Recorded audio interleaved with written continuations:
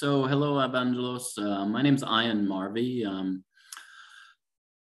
a lifelong food justice, food systems laborer, worker, activist, organizer, and social entrepreneur. I grew up in the Twin Cities, Minneapolis and St. Paul. I think it's important for all of us to have a sense of where we're from, not just the families, but the culture and the land. You being from Greece and the incredible history there, not just ancient, but contemporary history over the last 100 years has been quite interesting to me. Minnesota is a place of progressive politics. It's rooted in the land. The Progressive Party was from the Dakotas, Minnesota. There were socialist governors there in the last century. It's also the land of the Anishinaabe and the Lakota. And I think that's an incredibly important part of my history, and obviously the history of the United States is settler colonial state, and what that means to how we envision a future and how we build a future. So I come from a line of educators. My mother and father were educators.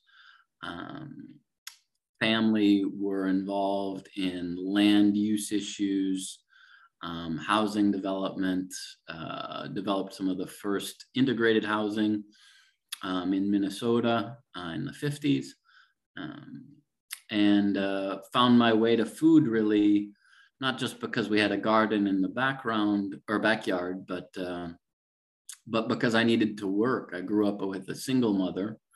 And when I was 7, she was in between jobs. She'd been a professional dancer and found her way to being a waitress, and she needed a place for a 7-year-old to be. So I started washing dishes.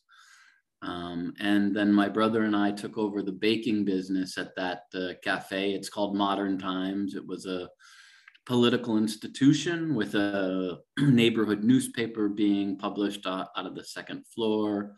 It was a gathering space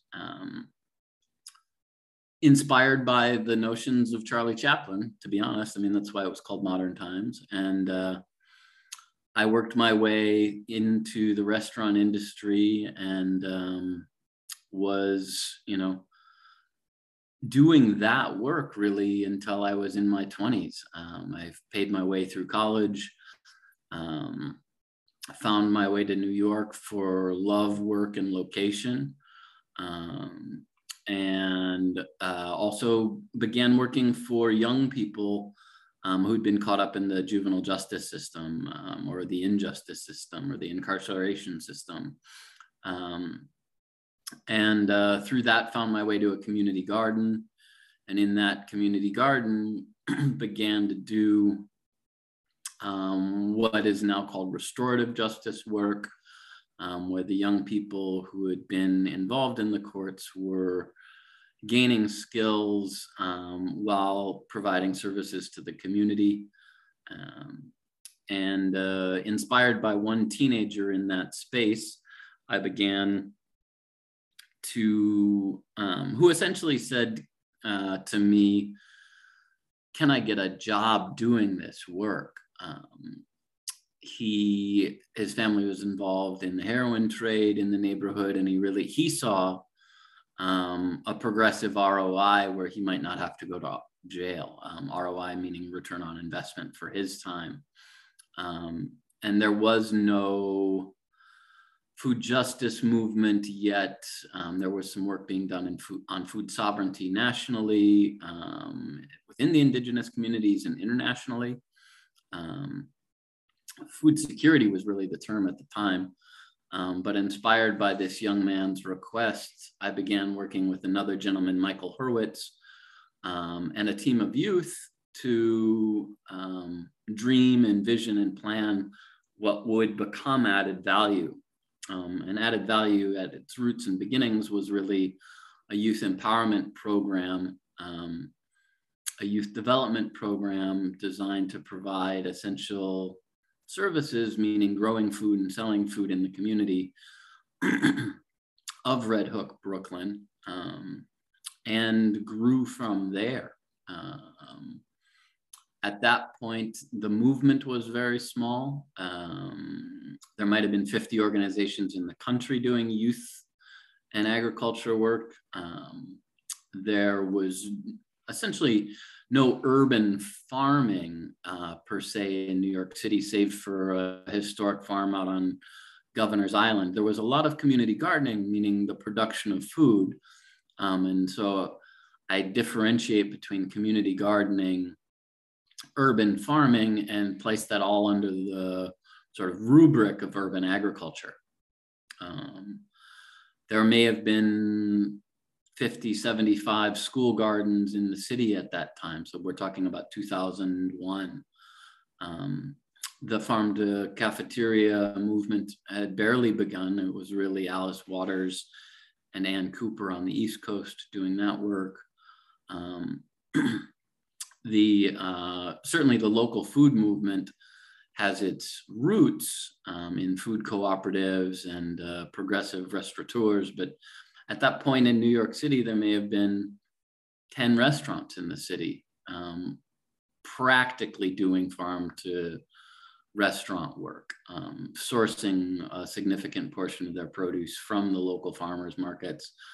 And even some restaurants, one that I worked at was, to be honest, illegally getting food from local fishermen out of, who would go out in boats out into the sound.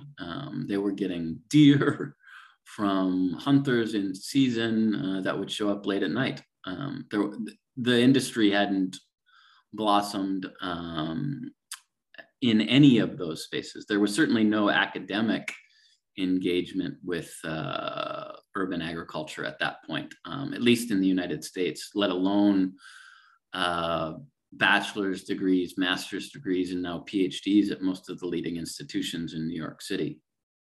And I say that all not to highlight my own ingenuity, but mostly the ingenuity of this young person, African-American man from the Red Hook houses, teenager who had a traumatic brain injury. But for him, the opportunity to do something positive while putting funds in his pocket was meaningful. And that's really the antecedents of added value from my roots at home in Minnesota to coming to New York City and being inspired by the voice of those most in need and those who have more often than not more of the answers to the challenges that exist in their communities than those who don't live there. And so in that planning process, we developed added value and sought out resources, and very classically asked friends and family. Michael Hurwitz came from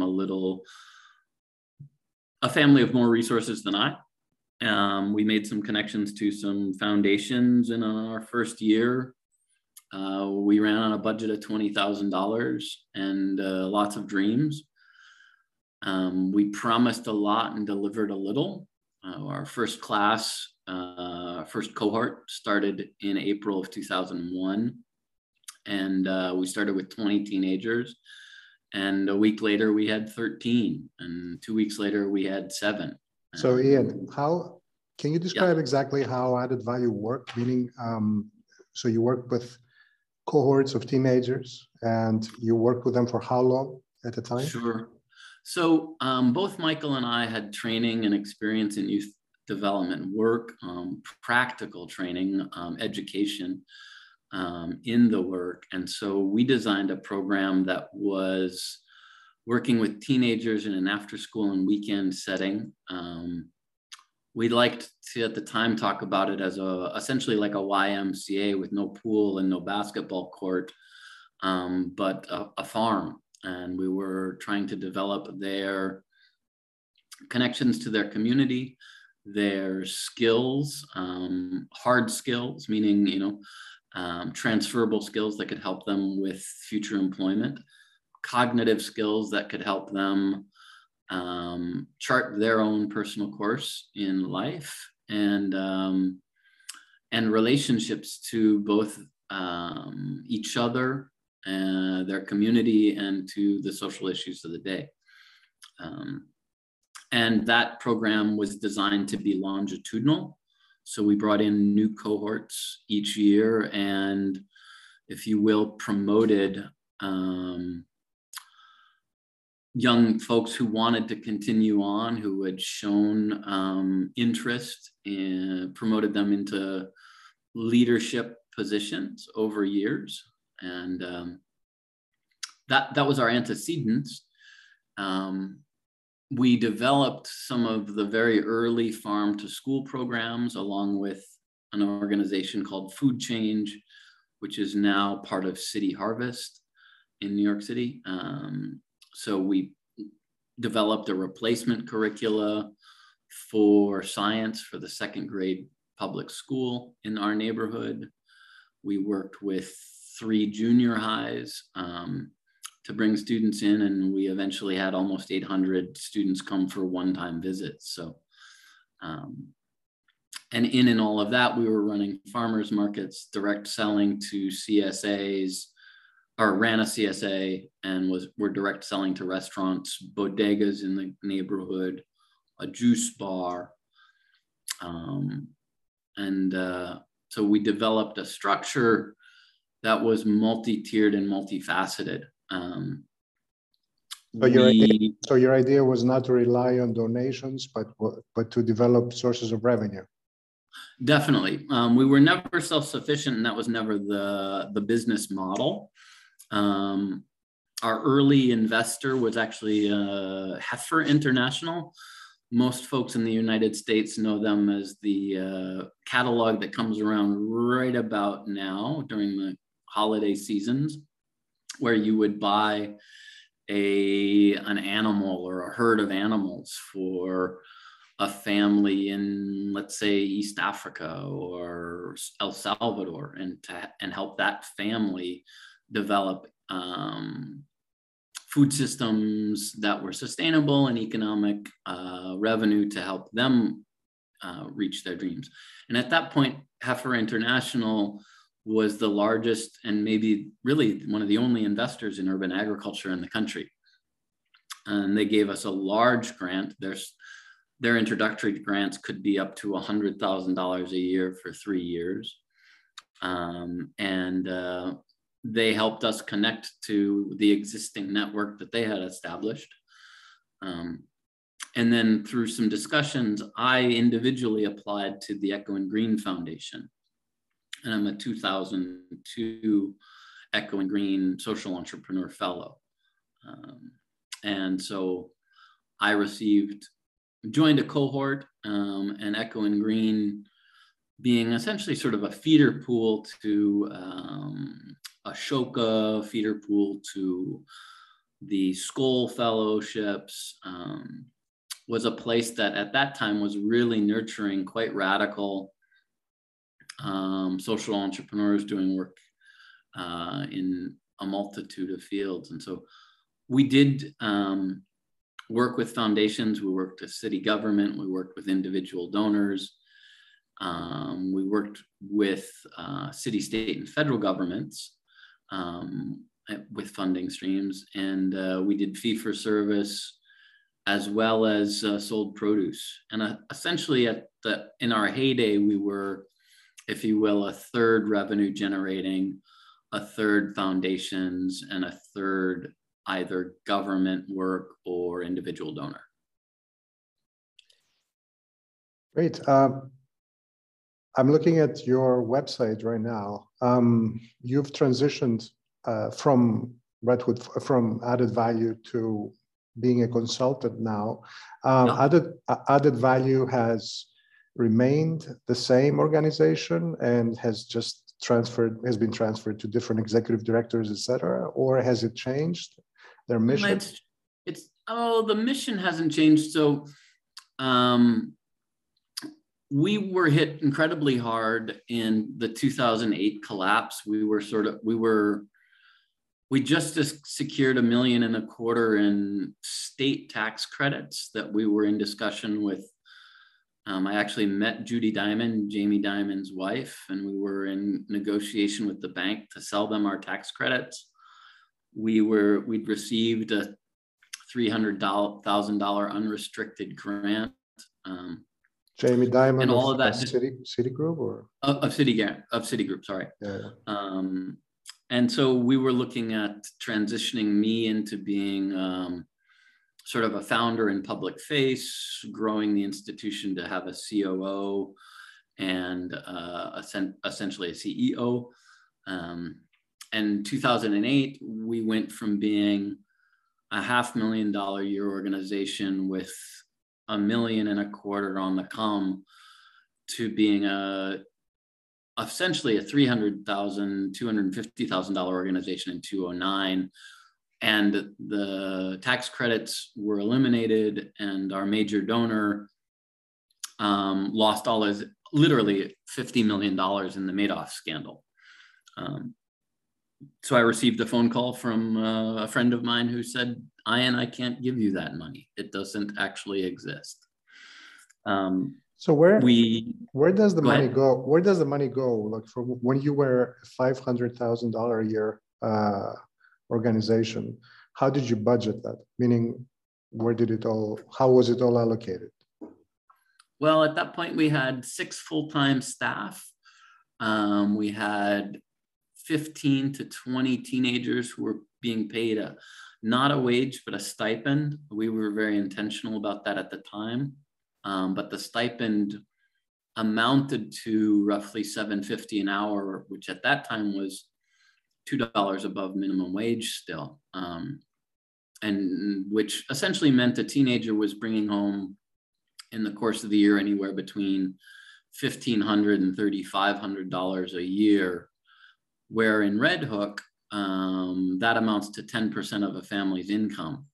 Until the most recent explosion in those census tracts, the average income for a family of 4 in Red Hook, Brooklyn, hovered around $25,000, which was $14,000 below the poverty line. So we were allocating a significant portion of our resources to ensure that the teens who were working with us as interns were receiving a meaningful compensation for their time.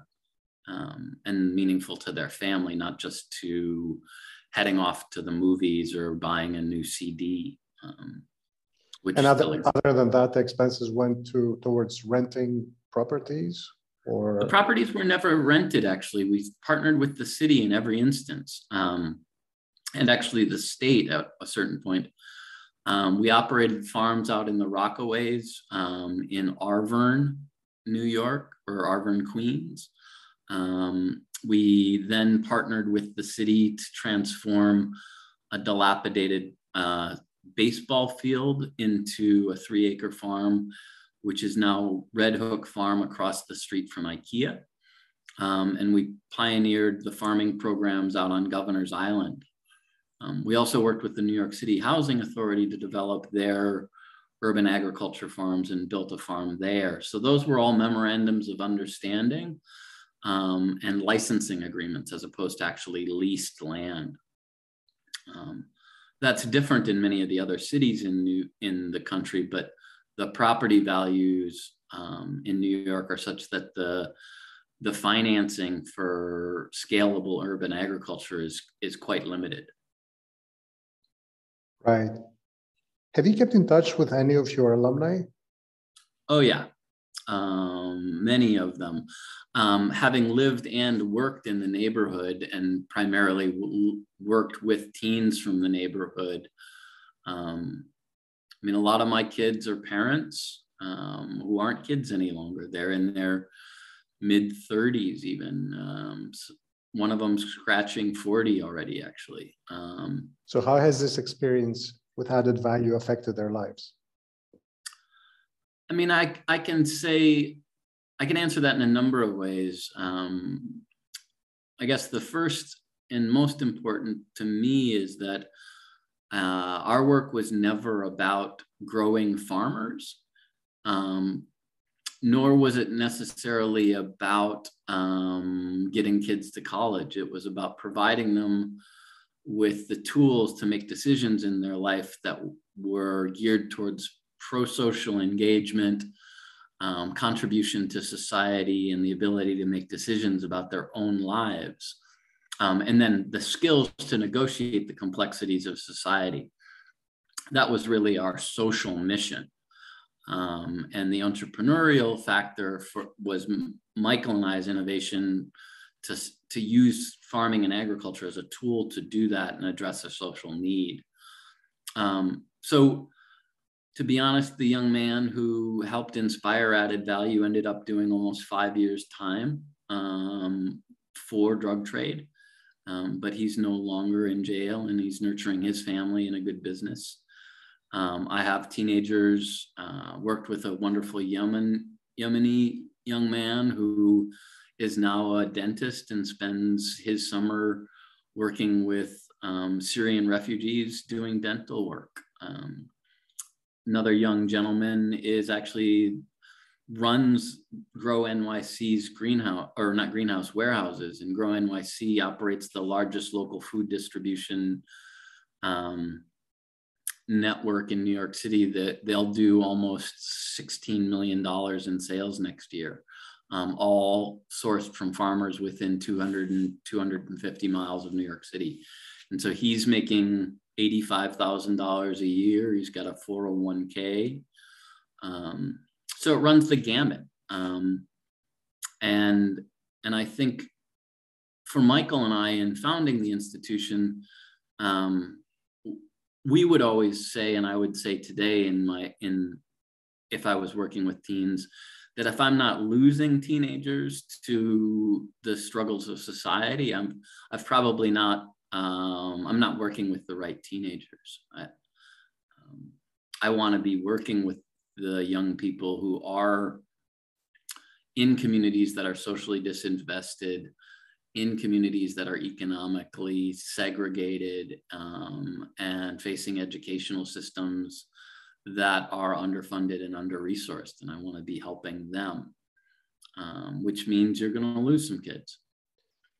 If anybody tells you all of their kids are going to college, they may be telling the truth. And I would say congratulations to them. And I would also say there are more kids that need more help than that.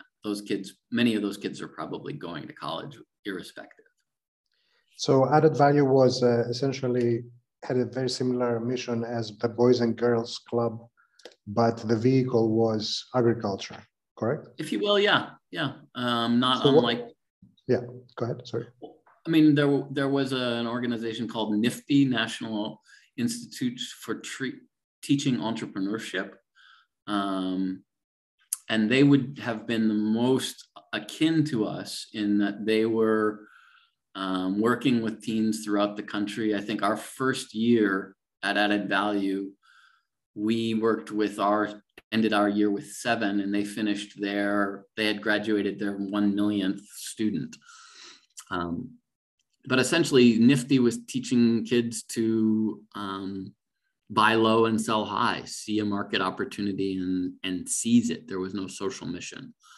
And we weren't interested in teaching kids to buy M&Ms at Costco and sell them on the bus, or buy a pack of CDs at Staples, rip music and sell CDs on the street. We wanted to help young people see that they could develop skills and grow in a way where they could have a living wage, maybe get ahead, and while also supporting their community and addressing social injustice.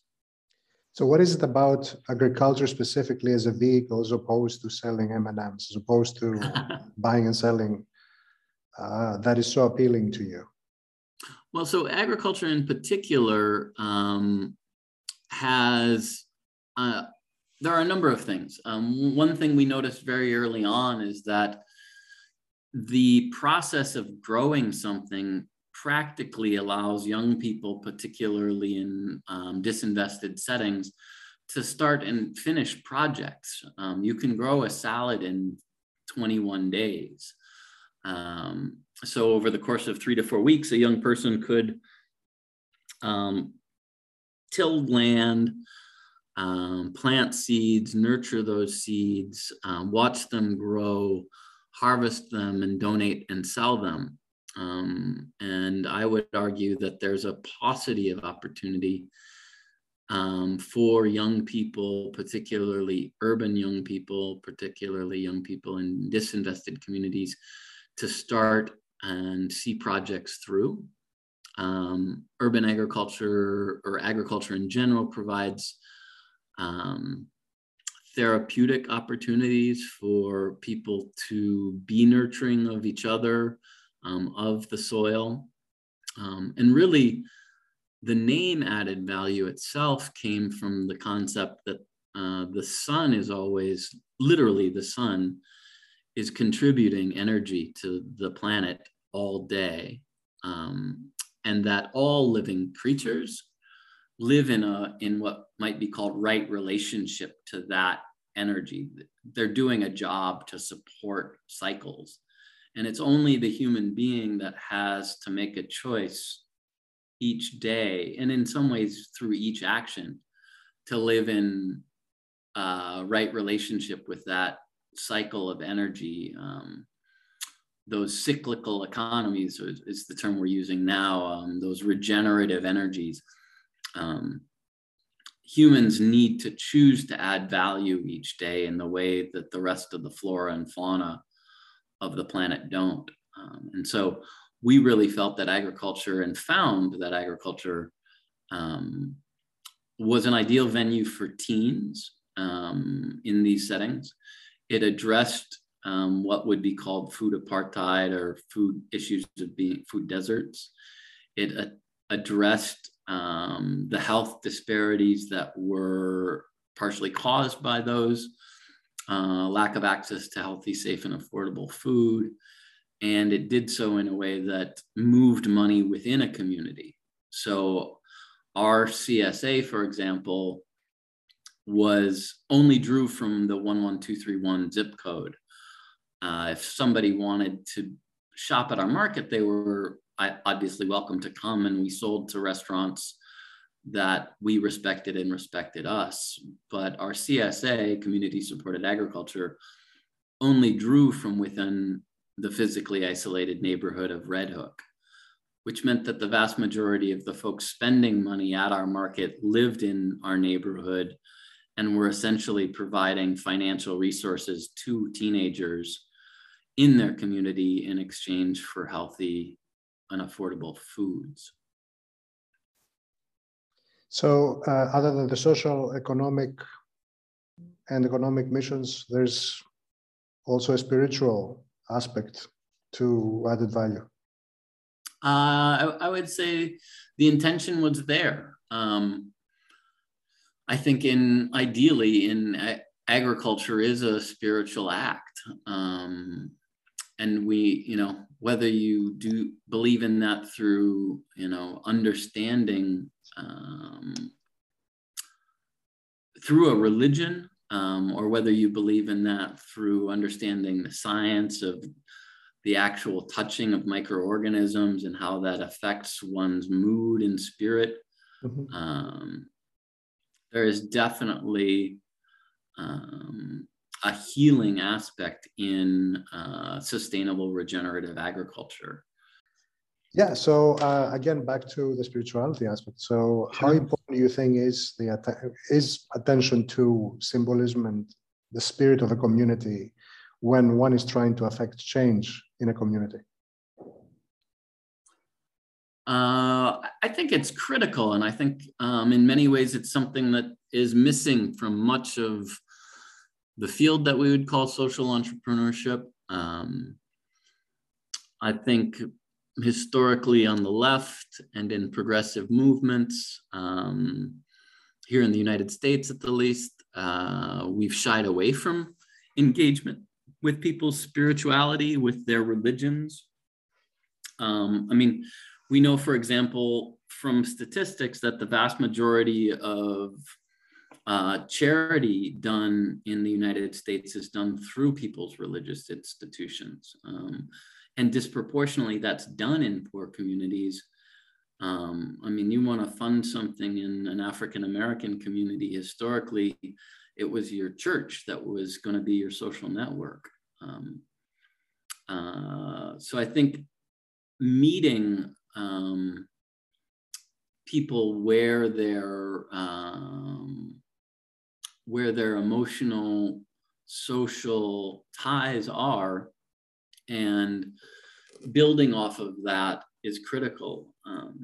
Heifer International, actually, as a institution, was founded by members of the Mennonite Church who, following World War II, saw a need, particularly in Spain, for the rebuilding of agricultural cooperatives. And so a group of Mennonites actually chartered a boat with heifers and sailed to Spain and developed a system where they would donate these heifers to farmers with the pledge from the farmer that they would pass on that gift, so that the firstborn of each heifer would be given to another member of your community or cooperative.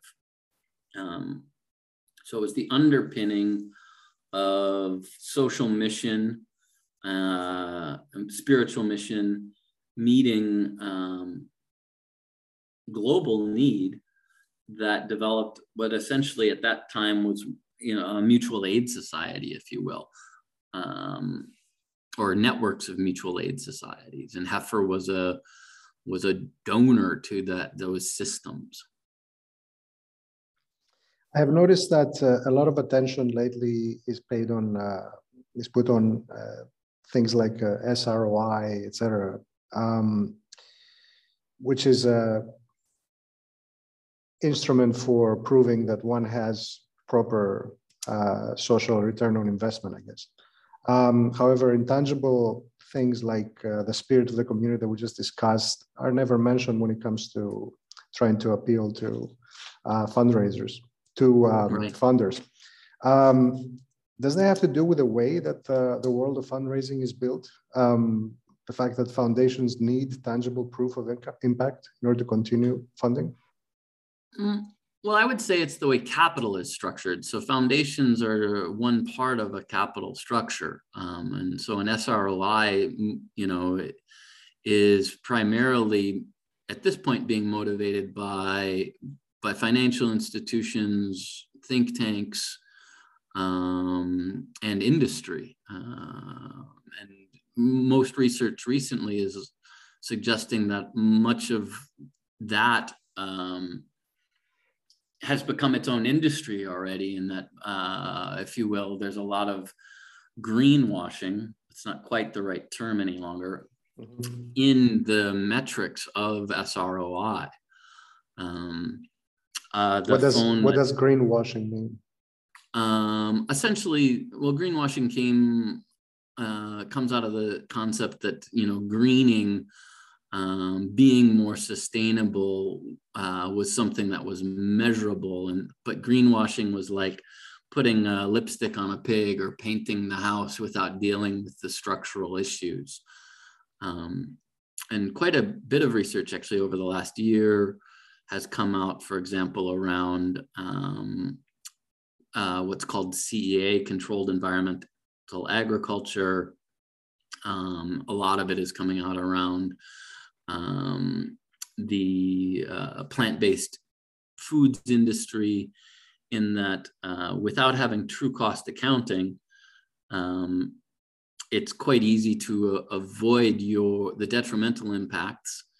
And certainly SROI, as you mentioned, is not taking into consideration social emotional health, social well-being, collective well-beings. And that is not just the problem of foundations, that's the problem of capital. Capital has no interest in social outcomes.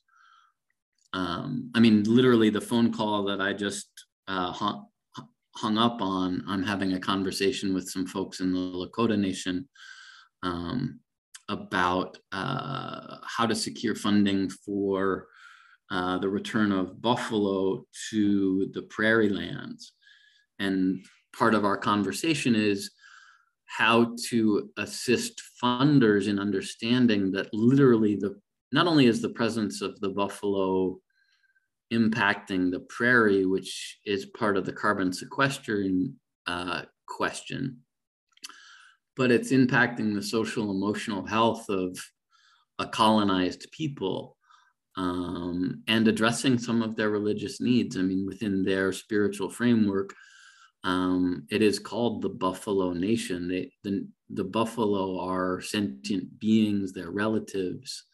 And so to have healthy relatives, to have relatives close by, is meaningful and meaningful to the Lakota people. And so that's our conversation right now, is how do we help investors understand that can be part of the ROI. It's interesting how you call them investors and you don't call them donors or funders. Well, I guess what I'm saying is it's both. You asked a question specifically about foundation. So in the case of the Lakota Nation, what is the situation there? Is there an actual investment where investors would get some kind of a ROI, or? Oh, absolutely. There are businesses, there are farms within Lakota lands and run by Lakota. The Tonka Bar is run by a native-owned business. Then you can find Tonka bars in many of the local grocery stores, and so that is a whole supply chain of for-profit businesses that exists in part because of its last year 125% growth, and in part because, as with all businesses, particularly agriculture, startup and operations is a long-term issue, and so there are investors, and we're trying to figure out how to help investors look beyond carbon tax credits to some of those social well-being that you're mentioning, some of the spiritual well-being that you're mentioning. So in the case of Lakota, there is a group of businesses under the umbrella of a corporation or some kind of an organization, some collaborative or something, and then investors invest directly in that, or is there some other structuring to it? I mean, it's called Native Natural Foods. It's a for-profit entity that develops products for sale on the open market. They are wholly owned by a not-for-profit that's dedicated to the return of the buffalo to the Lakota lands. But out of that has grown a whole supply chain of businesses that are, growing out, if you will, feedstocks. So they're growing young buffalo to sell to new ranchers. So yeah, it's a full economic structure. There are certainly donors to projects in Lakota country, just as there are donors to elite public schools in New York City. Most of the colleges we live in and around in the urban environments are some of the largest landholders in cities at this point. To call a college a not-for-profit is dubious, in my opinion, actually. It functions much like a corporation, a for-profit corporation, that is. All not-for-profits are corporations. So what clients are you working with now other than the Lakota Nation? That's a gestating conversation. I've done some farm planning for an institution some landowners here in Vermont they had wanted to set up a farm that would be a retreat center for urban youth programs, but they wanted it to also have multiple sources of income. So how do they develop those systems? Worked with a farm in the Catskills to, again, a space of multifunction, where they wanted to convert some of their barns into recording studios for BIPOC classical musicians, actually, who, not surprisingly, are underrepresented and undersupported in the industry. So that was a group of professionals, on Broadway and in orchestras and teaching professionals who bought a farm, who were trying to figure out how to have a social purpose entity. Meeting with some folks in a town here to look at supply chains that would support local farms, integrate regenerative solar power into their farms without eliminating their production, and growing that food and those animals for sale, both commercially, but then to some of the local schools and other larger institutions. So really it's taking, my work currently is focused on food systems, but primarily it's collaborative planning, collaborative design. I focus a lot on participatory research models. So how do folks understand their current situations, develop metrics that are meaningful to them, as opposed to just the foundation or just the investor defining what the metrics are? How do they collect and analyze that data? And even how do they own that data? Not the ownership of knowledge is part of capital. Whether you talk about the DNA of food or patent law, there wouldn't be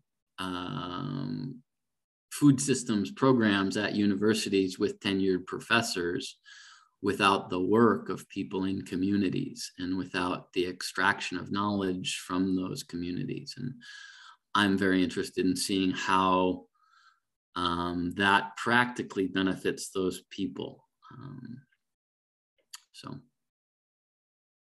Those are some examples of the work that I'm doing at the moment.